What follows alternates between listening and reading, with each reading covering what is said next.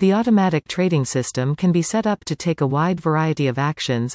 For example, you could program it so that when a certain investment hits a certain price, the automatic trade would buy immediately or sell automatically, but there are many different things an automatic trade can do. While many automated trading systems are very simple, others are more advanced.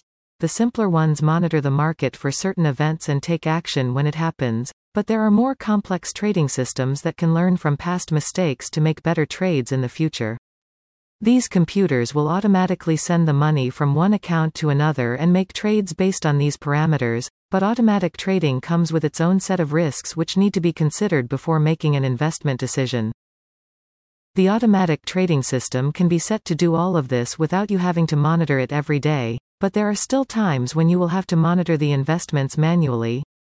When something goes wrong with the automatic trade, or if the investment suddenly reaches a certain price, it tends to affect other aspects of your portfolio.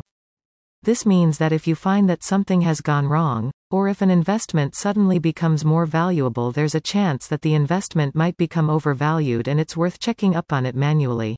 If you're not interested in watching your investments every day, there is the option of investing passively with automatic trading systems. The reason this option exists is because some of the most successful investors in history have been able to produce superior returns by not trading very often.